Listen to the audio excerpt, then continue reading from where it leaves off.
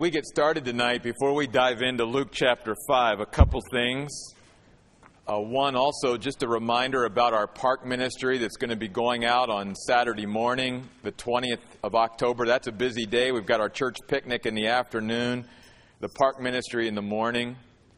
And again, we're just asking if any of you have Bibles lying around your house that you're not using that you could bring in and give to the park ministry. They're collecting them on Tuesdays and Sundays.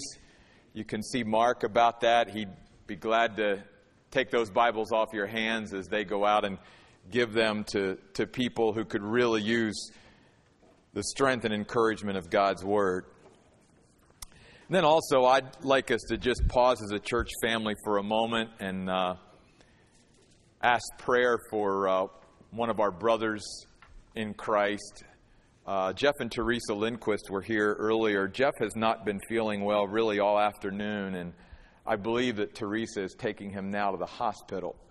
So I just want to pause for a moment and lift up Jeff in prayer and let our church family know that I know that Jeff and Teresa would certainly appreciate your prayers tonight on behalf of Jeff. So let's just take a moment and pray for Jeff. Lord, we're so thankful that we can come to a God,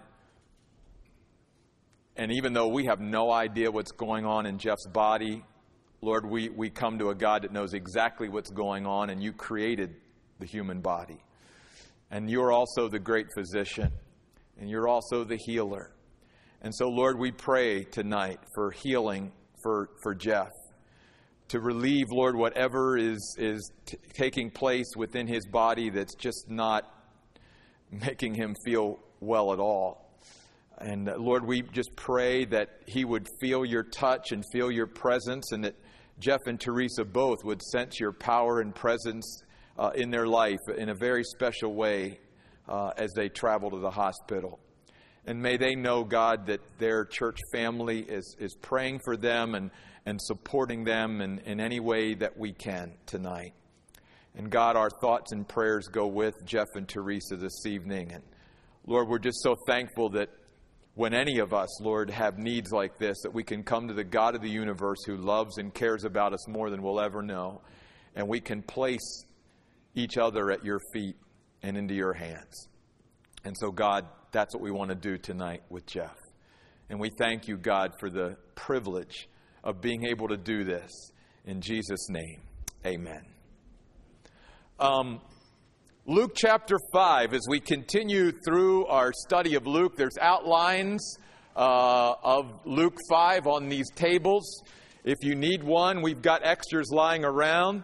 We don't want anyone who wants an outline not to have it. I think there's at least one for everybody if you want it. You don't have to share. As we come to Luke chapter 5, I divided it out here, and you'll see even in the notes that Jesus really is dealing on a personal level with people tonight. Jesus and the fisherman, Jesus and the leper, Jesus and the paralytic, and Jesus and the tax collector. And it reminds us that Jesus wants to deal with us on a very personal level. He wants to meet us where we are. And he wants to invite us to be part of himself and what his plan and purpose is for us and even on this earth. So as we come to Jesus and the fishermen tonight, let's just remember something before we dive into this. These fishermen sort of were casual followers of Jesus at this point. And none of them had really become full-time, committed followers of Christ. And when we're introduced to them here in chapter 5, it's very interesting as you see the juxtaposition between the crowds that are crowding around Jesus at this time, pressing him, and the fishermen who are sort of like, they're still out there, getting their boats in from a long night's fishing, and they're tending their nets. And you can probably get the picture that they're sort of listening maybe to what Jesus is saying out of one ear, but, they're not fully in with Jesus at this point. And by the end, you're going to see how Jesus draws these fishermen who are at this point sort of at a distance, and he's going to bring them closer to him. One of the things that I wanted to share with you guys, just again as by way of encouragement, is you may know of somebody, a family member, a friend right now, who's sort of on the fringe with God. They're sort of at a distance. They're sort of keeping God right here, like the fishermen did. Be encouraged that even though these fishermen started out at a distance, they were keeping their distance from Jesus at this point, that by the end, God had drawn these fishermen, if you will, into His net as well. And God wants to do the same thing with your family member or your friend. Notice Jesus was standing by the lake of Gennesaret, and the crowd was pressing around Him to hear the Word of God. Boy, wouldn't it be great today if so many people wanted to hear the Word of God, that they were pressing around it, that churches couldn't have enough room to hold people that were coming to hear the Word of God.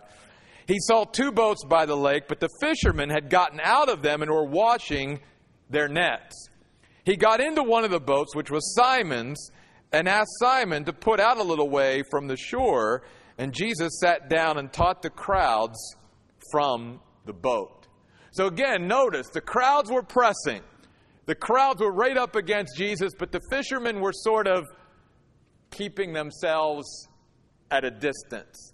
So even in the way this scene presents itself, again, God is sharing with us some great things that are about to happen. Because notice then in verse 4, when Jesus had finished speaking, He says to Simon, "Put out into the deep water and lower your nets for a catch." Now notice here that Jesus is giving Simon both a command and a promise. He's not telling Simon to go out and lower his nets and try to catch fish. He says, go out, lower your nets for a catch. In other words, if you listen to me, Simon, you're going to get a great haul of fish. When God gives us a command, He many times gives us His promises that go along with those commands in order to encourage us to believe and trust and have faith in Him. You'll notice there in the notes I put recognizing one's inadequacies and needs. I can't talk tonight. Because that's what we're going to come to tonight in this passage, is really, to me, the next major point.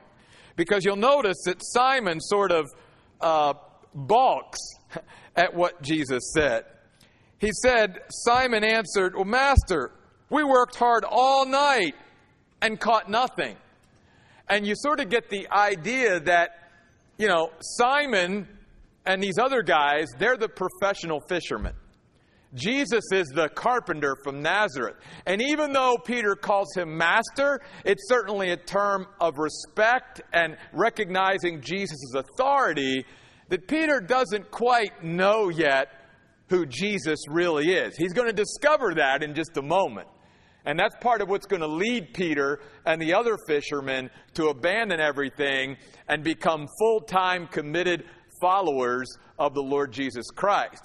But what God wants to do in our lives, like He wanted to do in Peter's and the other fishermen, is get them to see that even in areas where they think they're experts, Jesus still knows more. And that we always need to depend upon Jesus. And like many of us too, we can find ourselves in life just trying to work harder to make things work. It wasn't like Peter and the other fishermen didn't work hard. They worked hard. They toiled all night. And like any fisherman, good fisherman would know, if you're going to catch fish, they're going to be biting at night. They come up to the surface at night. They're not going to come up to the surface during the day. So they have to be willing to see that even though they're the fishermen and supposedly Jesus is not, they're the experts, that they still have many inadequacies and needs, and they need Jesus more than they realize. They need to depend upon Him. And they need to realize that following Jesus and listening to what Jesus says is going to get them a lot further than all the hard work that they put into human effort-wise without Jesus. That's the way it is a lot of times. We can work really hard without Jesus and not get very far. Jesus is trying to teach them, if you just listen to me and do what I tell you to do, it's going to get you a lot further. And so notice, I will commend Peter for this. He says, but at your word, I will lower the nets. And you can just sort of imagine, too, I'm sure that these other fishermen were scratching their heads going, but Peter, we just cleaned out the boats. We got the nets all.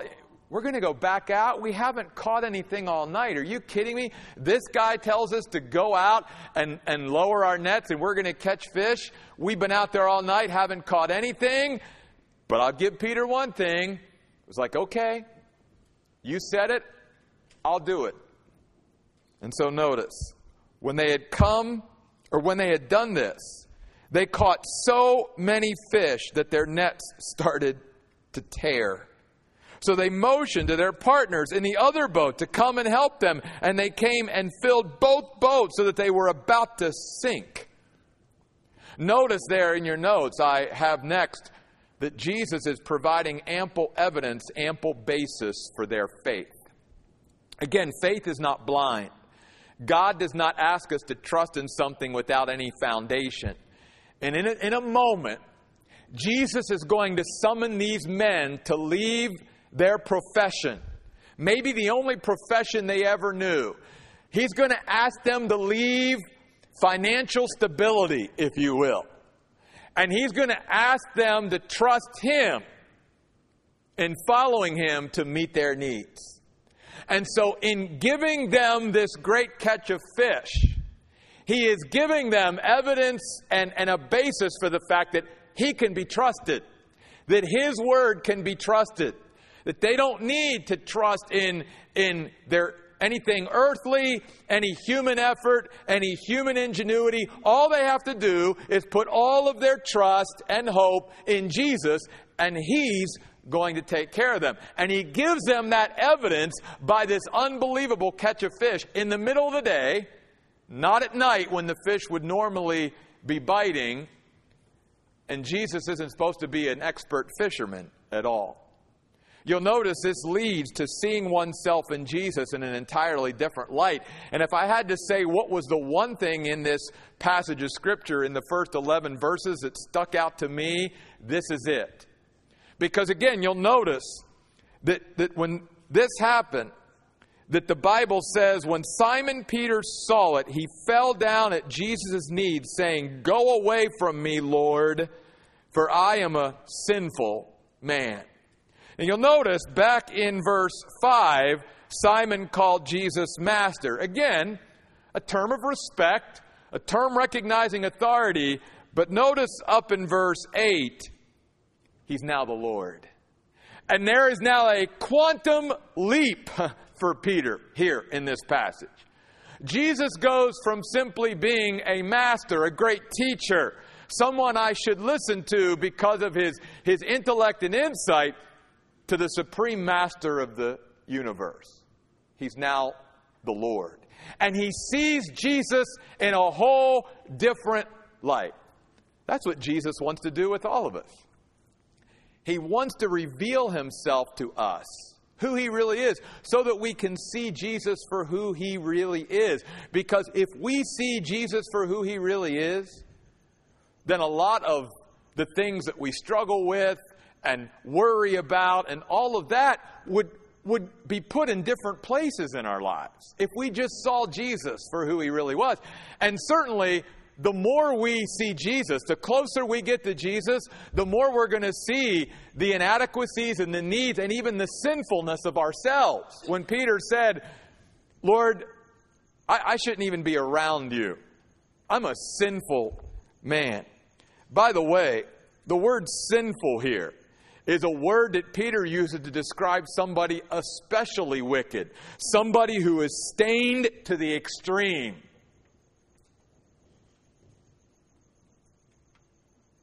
Peter said, "Wow.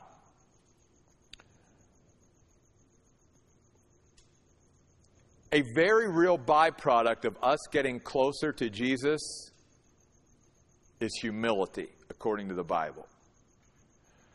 A proud person can't be close to Jesus, because there's no way a person can be close to Jesus and remain proud.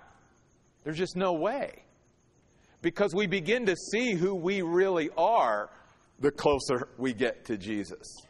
Just like Peter did. And yet notice that Jesus wants them to face their fears. All who were with him, verse 9, were astonished at the catch of fish that they had taken. So were James and John, Zebedee's sons, who were Simon's business partners.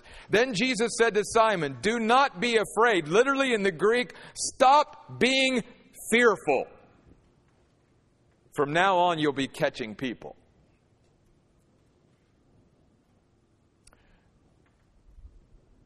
Notice that Jesus is taking Peter right where he is as a sinner stained to the extreme, an extremely wicked sinner, and saying, you've got potential.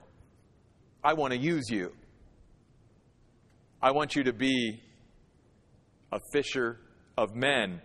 But Jesus says you've got to be willing to face your fear and stop being so fearful. And obviously, let's face it, there were going to be some what we would call normal fears here. These guys probably, as I said, only have ever known fishing as a way to support themselves and their families. And now Jesus is going to ask them to leave that and trust him that they're going to be okay. I mean, you and I all know that, you know, when we're out of a job or we're looking for a job or whatever, it's just natural to struggle with trusting God to meet our needs.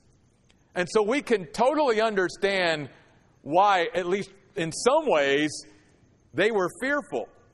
Maybe they also were fearful of the fact that, again, especially Peter, feeling like he was so sinful, how could he ever be a companion and an associate of Jesus who's so holy? He's the Lord. And yet, again, Jesus says, stop being fearful about that.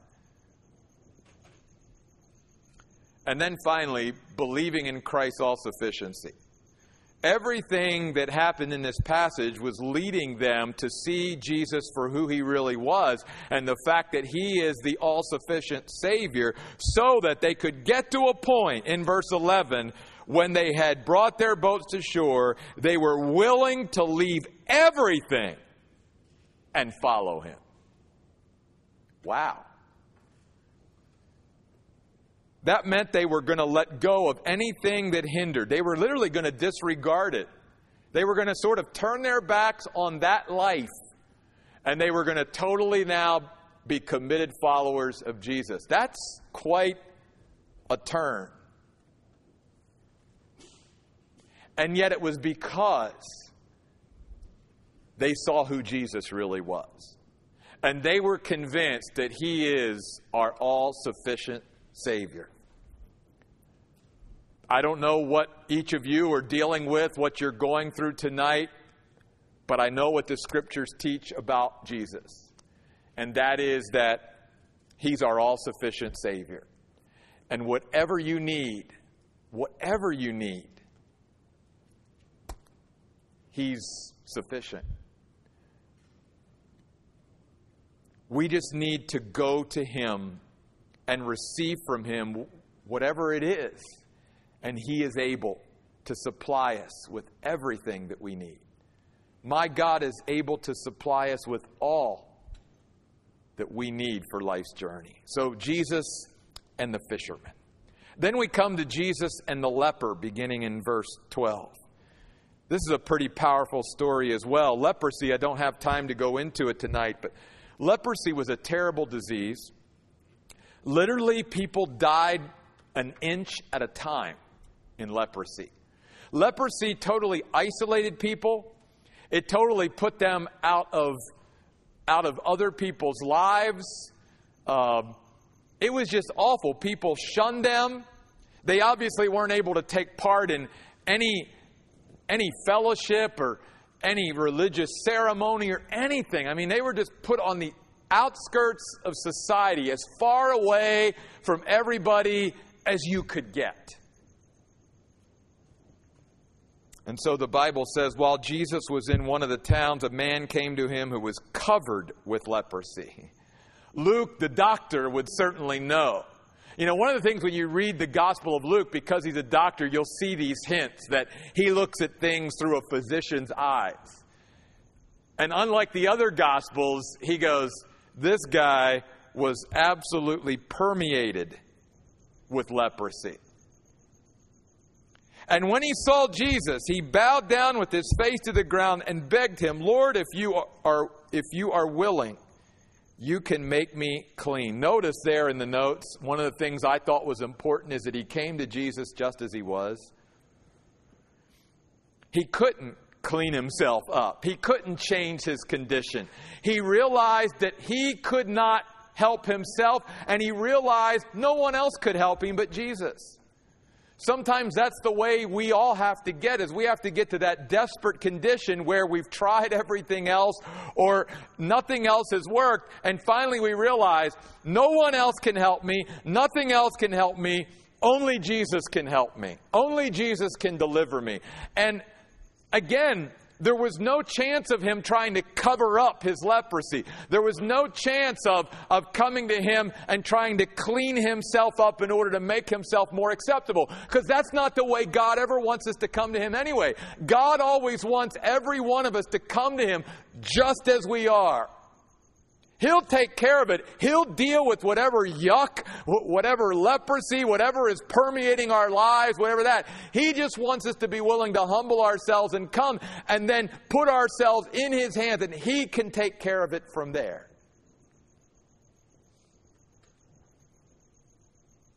We see this man, though, acknowledging Jesus' sovereignty. You'll notice that the leper never question Jesus' ability to heal. Never. He knows Jesus has the ability to heal him. The only question in the leper's mind is, are you willing to heal? Is this something that you feel within your plan and your will for my life? And I love what Jesus said. He said, I'm willing. Be clean. By the way, I wanted to mention this. Notice that the man asked Jesus to make him clean, to cleanse him, not necessarily to heal him. That's important, because the word cleanse means to consecrate, to purify. And yes, obviously implied in that was healing, but more importantly, the man was looking to be clean so that he, in a sense, could rejoin society again, which is why Jesus is going to ask him to do what he does here in just a moment. For the man, it was way beyond just physical healing. For him, he wanted cleansing. He wanted to be purified and consecrated, and he knew that Jesus was the only one that could truly make him clean. I think one of the most powerful things in the Gospel of Luke is what we come to next. I have it there as Jesus' compassionate touch. Because notice there, in verse 13, he stretched out his hand, Jesus did, and touched him. Now again, remember, this man probably hasn't had human touch for a long... Nobody would get near lepers. In fact, you'd be ceremonially unclean if you got near or touched a leper. And Jesus puts all of that aside and literally touches this man. And by the way, the word touch here doesn't just mean he sort of like does that. The word touch here means to adhere to fasten to. Jesus wasn't afraid of wrapping himself around this leper that no one else wanted to even get close to and touch him. And I'm sure that even before he was actually cleansed and healed of his leprosy, I'm sure that meant more to that man than you and I could ever imagine. Just feeling the touch of another human being. And again, it reminds us of who Jesus is. He's willing to touch the untouchable. He's willing to get involved with stuff that is yucky and no one else may want to get involved with it and all of that. But Jesus is willing to get down and get dirty, if you will, in dealing with things. And leprosy, too, is one of those things that it's a skin disease, but it goes deeper than the skin. And that's where Jesus comes in. And then notice I put there that both he and others that came to Jesus were restored for fellowship and service. That's the way God always does it. Because notice, Jesus said, I'm willing, be clean. And immediately the leprosy left the man. And then he ordered the man to tell no one. And people go, well, why? If Jesus did such a wonderful miracle, why does he not want this man to tell anyone? Well, there was a way to do it. And more importantly than drawing crowds, sensational crowds for Jesus' healing ministry, because that's not why Jesus healed. Jesus didn't want masses following him around just because he was healing people. He wanted this man to go to the priest because in Leviticus, that was going to be a witness and testimony to the priests. And then as he would rejoin society and rejoin, community with God, they would be able to hear what happened to this man. And it would be a witness and testimony that Jesus was the Messiah.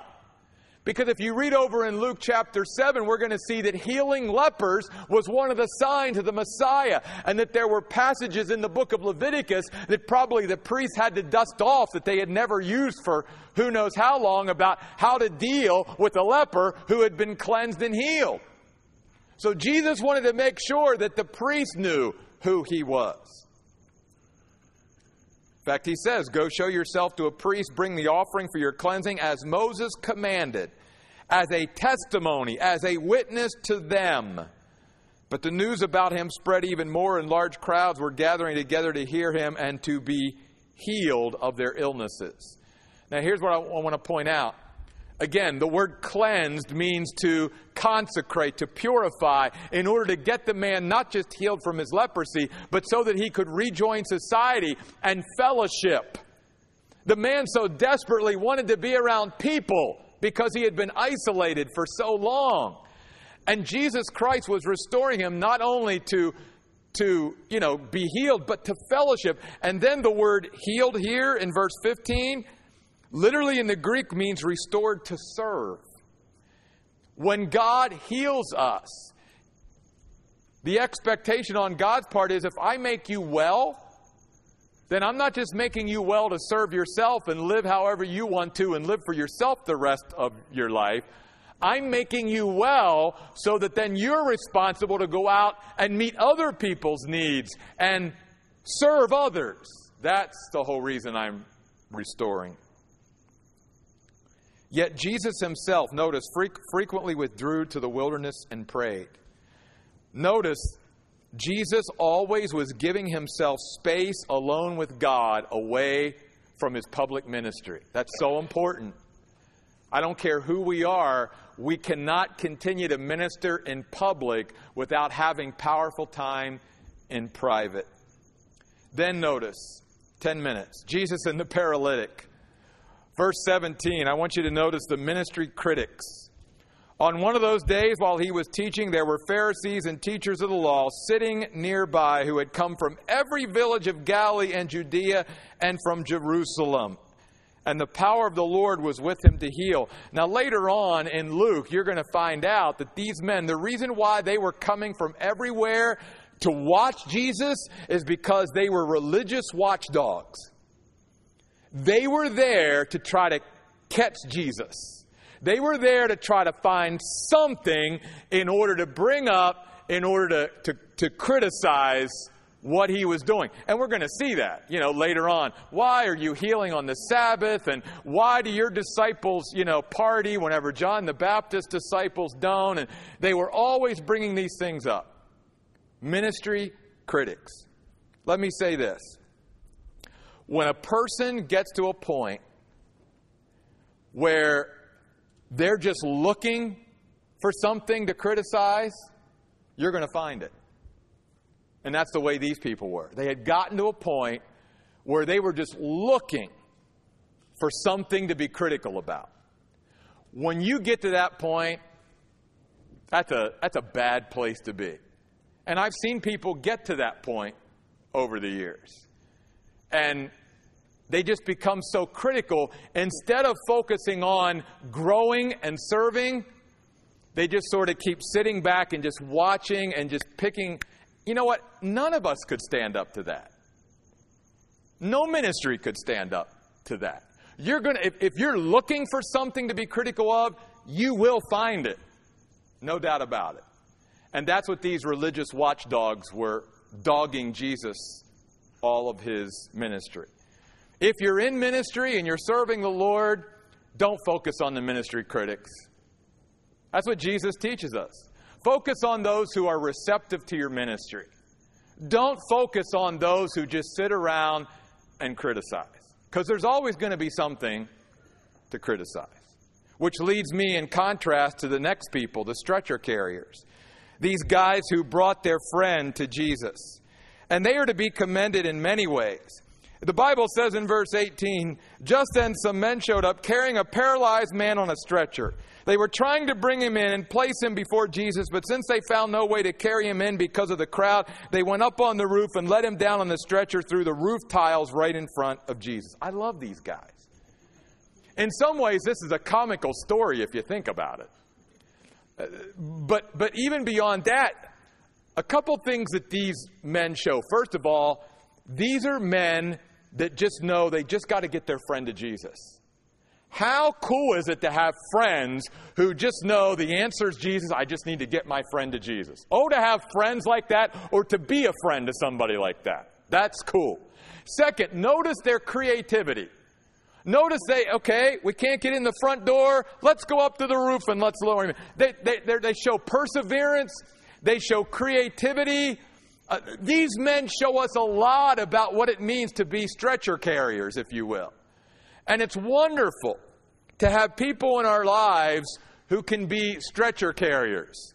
God is looking for those who, instead of being ministry critics sitting around trying to pick apart everything, are those who see that there's so many needs out there. I'm just trying to help people grow and serve and meet needs. I'm just going to try to figure out how to bring them to Jesus. And that's what these stretcher carriers do. And notice the Bible says, when Jesus saw, verse 20, their faith, not the faith of the paralytic, but the faith of the stretcher carriers. In other words, they obviously had faith that if they could just get their friend to Jesus, everything was going to be okay. Now, I do believe that the paralytic had faith too. He had to have faith to allow them to bring him to Jesus. And he is certainly going to be healed and forgiven. But I think it's just a great example for us. What, again, a contrast between the ministry critics, the religious leaders of Israel, and the stretcher carriers. Is there someone right now in your life that God wants you to be a stretcher carrier for? Maybe they're not a paralytic, but maybe it's somebody that God wants you to be part of bringing them to Jesus. And maybe it's even a Christian who knows Jesus, but who's drifted away or who's struggling right now and who needs encouragement back to Jesus. You and I can always be sort of those stretcher carriers. Persistent, persevering, creative, selfless, you name it. That's what God is looking for. You'll notice in this passage, though, Jesus teaches us about the priority of spiritual healing. Because this man, I'm sure, and the stretcher carriers brought this man primarily to Jesus to have him physically healed of his paralysis. But the Bible says that Jesus saw their faith and said, friend, your sins are forgiven. Your sins are forgiven. Because better for this man to die a paralytic and go to heaven than this man to be healed of his paralysis and die and go to hell. And Jesus teaches us the priority of spiritual healing. By the way, I wanted to mention this. The word forgiven here is a powerful word. It means to send away or let go of. to send away or let go of. And the reason that's important for us to remember as Christians is because if we say we have forgiven someone for something, then that means we really did let go of it, which means we don't keep bringing it up, which means we don't remember all the specific details about things, when certain things happened and what these people did. And if we've let it go, then we've let it go. And we've moved on. And we don't continue to think and focus and dwell on it. Because that's what God does with us. When He forgives us, He lets it go. He casts our sin into the depth of the sea. God doesn't bring our sin up in our face any longer. The devil does. But Jesus doesn't bring it up. He lets it go. He sends it away. So the next time you're around a Christian who says they've forgiven, but they keep bringing up something, or you and I say, I've forgiven, but I keep thinking about what they've done, then we really haven't forgiven and left it go. The evidence of Jesus' power, obviously, is the fact that He goes along and He heals this man of his paralysis. It sort of reminds us of the message on Sunday, that what took place internally that nobody could see, the forgiveness of sins, Jesus had to give them some outward expression or evidence. And so the outward expression and evidence that He truly could forgive sins was, okay, I'll heal the guy. I'll do both. I can do both. I'm the Messiah. I'm the Son of God. You'll notice there that in this passage, too, you see people properly responding to God's work. In verse 25 at the end, the man went home glorifying God. The word glorifying means to magnify, to celebrate, to praise God. That's what God wants to see in His people. Are we celebrating? Are we praising? Are we magnifying God? Then in verse 26, astonishment seized them all. The word astonishment means amazement, wonder. And then it goes on to say they were filled with awe. You and I, especially as God's children, almost every day, if not every day of our lives, there should be what God is doing in and around us should fill us with a sense of awe and wonder and amazement and just being astounded at God. That's properly responding to God's working. Finally, just a moment, Jesus and the tax collector. Almost like the leper, even though the tax collector obviously doesn't suffer from anything physically like the leper, he's a leper in everybody's eyes. Tax collectors were hated. Nobody wanted to be around tax collectors. They worked for the Romans, and so they were despised. So here Jesus is taking time with a tax collector. Because the Bible says after this, Jesus went out and saw a tax collector. By the way, that little word saw is a powerful word. It means to view attentively. Unlike us, who may be so busy through our day that we pass people, here the Son of God, the Creator of the universe, did not pass this tax collector. He paused. He took time to pay attention to one that no one else would speak to, that no one else wanted to speak to. And I'm sure that made an impression upon Matthew, the tax collector. Obviously, the Bible says his name was Levi. He was sitting at the tax booth. Notice Jesus' offer. Follow me. Walk with me. Accompany me. And notice he said to him, or he's following me, he said to him, and notice what Levi does. He got up and followed him, leaving everything behind. I put there, what a decisive commitment, sort of like the fisherman, right? I mean, to me, it says a couple of things. One, there had to be an emptiness already existing in Levi's life. I mean, for Levi just all of a sudden to leave again, and let's say this, when Levi chose to leave being a tax collector to follow Jesus, he left a pretty lucrative business. He gave up a lot of financial and material things in order to follow Jesus. And he did it decisively because there had to be a lack of satisfaction and fulfillment and emptiness in his life. Why else would he be so willing to make such a decisive commitment and just say, yeah, I'm ready. I'm done with this career. there's something I see in you already that makes me want to leave this and follow you. And then I just wanted to close here. You can read and study this for yourself. It's a great passage on Jesus' philosophy of ministry. When they start, again, criticizing Jesus, the Pharisees, verse 30, and the experts complaining to the disciples saying, why do you eat and drink with tax collectors and sinners? And Jesus says, those who are well don't need a physician, but those who are sick do. I've not come to call the righteous, but sinners to repentance. One of the very first things in Jesus' philosophy of ministry is this. If you don't feel like you have a need, then I'm not your man. If you sense your need, I'm your man. I'm for you. But if you don't sense you have a need, then my ministry is not going to be very effective, because it starts with acknowledging our need of who He is. And then Jesus goes on to talk about wineskins. I just want to mention this because some of you will read this and maybe some of you will wonder what Jesus is trying to say there.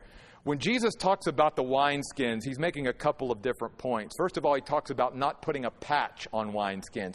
Jesus' ministry didn't come to just put a Band-Aid on something or patch it up. He came to bring something totally new. The second thing Jesus is teaching by the wineskins is what Jesus is going to bring to the earth can't be contained in the rigid wineskins. Judaism had become even more rigid than God ever intended for it to be, with all these extra rules and regulations that men placed upon each other in their religion. And because of its rigidity, it was never going to explode and touch men's lives like Jesus was. And so these wineskins weren't going to be able to contain what Jesus was going to do and what He wanted to do.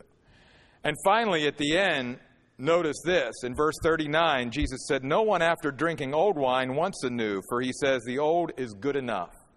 And Jesus is also teaching us there then that if you're satisfied with where you are, if you're comfortable with where you are, then again, my ministry is not going to be for you.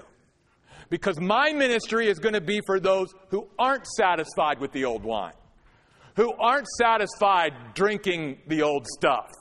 That you see in Jesus something much new and something much better. It's exactly what the author of the book of Hebrews, that's the main theme of Hebrews. Jesus is better than anything else. And if we can see that in Jesus, it's better than anyone or anything else, then no matter where we are in life, we know I'm not satisfied. There's got to be something more. And that's the philosophy of Jesus' ministry in a nutshell. Let's close in prayer. God, thank you again in this passage of Scripture tonight for reminding us that Jesus pauses and takes time for individuals. Whether those individuals are empty inside, like Levi the tax collector sitting day in and day out at his tax booth. Maybe materially he's doing well, but he's empty inside. You took time for him, and you take time for us, and people just like Levi. Whether it's someone like the leper, the one that's an outcast, the one who's on the fringe of society, the one that no one else wants anything to do with, the one whose problems may be so great that, again, no one even wants to get close. Jesus, you show us again tonight you're willing to touch the leper. You're willing to take time even within your teaching ministry and heal a paralytic. You're willing to take time even though crowds are pressing all around you. You can see the potential in these fishermen over here mending their nets by their boats. And you can see that, Lord, they're going to be great fishers of men. Lord, thank you for taking time for us, seeing the potential in us, not being deterred by how sinful we are, what our past has been, what we've done in our past, even where we are right now. But what we could be if we just surrender our lives to Jesus. God, help us not to become ministry critics like the religious leaders of Israel. For Lord, that's a bad place to be. Just sitting around picking things apart. Because guess what? If we get to that point, we can always find something to criticize. But God, help us to be more like the stretcher carriers who are so busy growing themselves and serving you and serving others that they don't have the time to sit around like the ministry critics. God, use this passage in our lives. Help us to learn from your ministry how you want us to be and how you want us to minister to others, how you want us to bring honor and glory to you. And help us, Lord, to respond to your working in a way that is fitting. Help us, Lord, to live every day praising and magnifying and celebrating you, living in awe and wonder and astonishment of what you've done in our lives and who you are and what you're doing in other people's lives. God, thank you. In Jesus' name we pray. Amen. Folks, have a great week and see you on Sunday.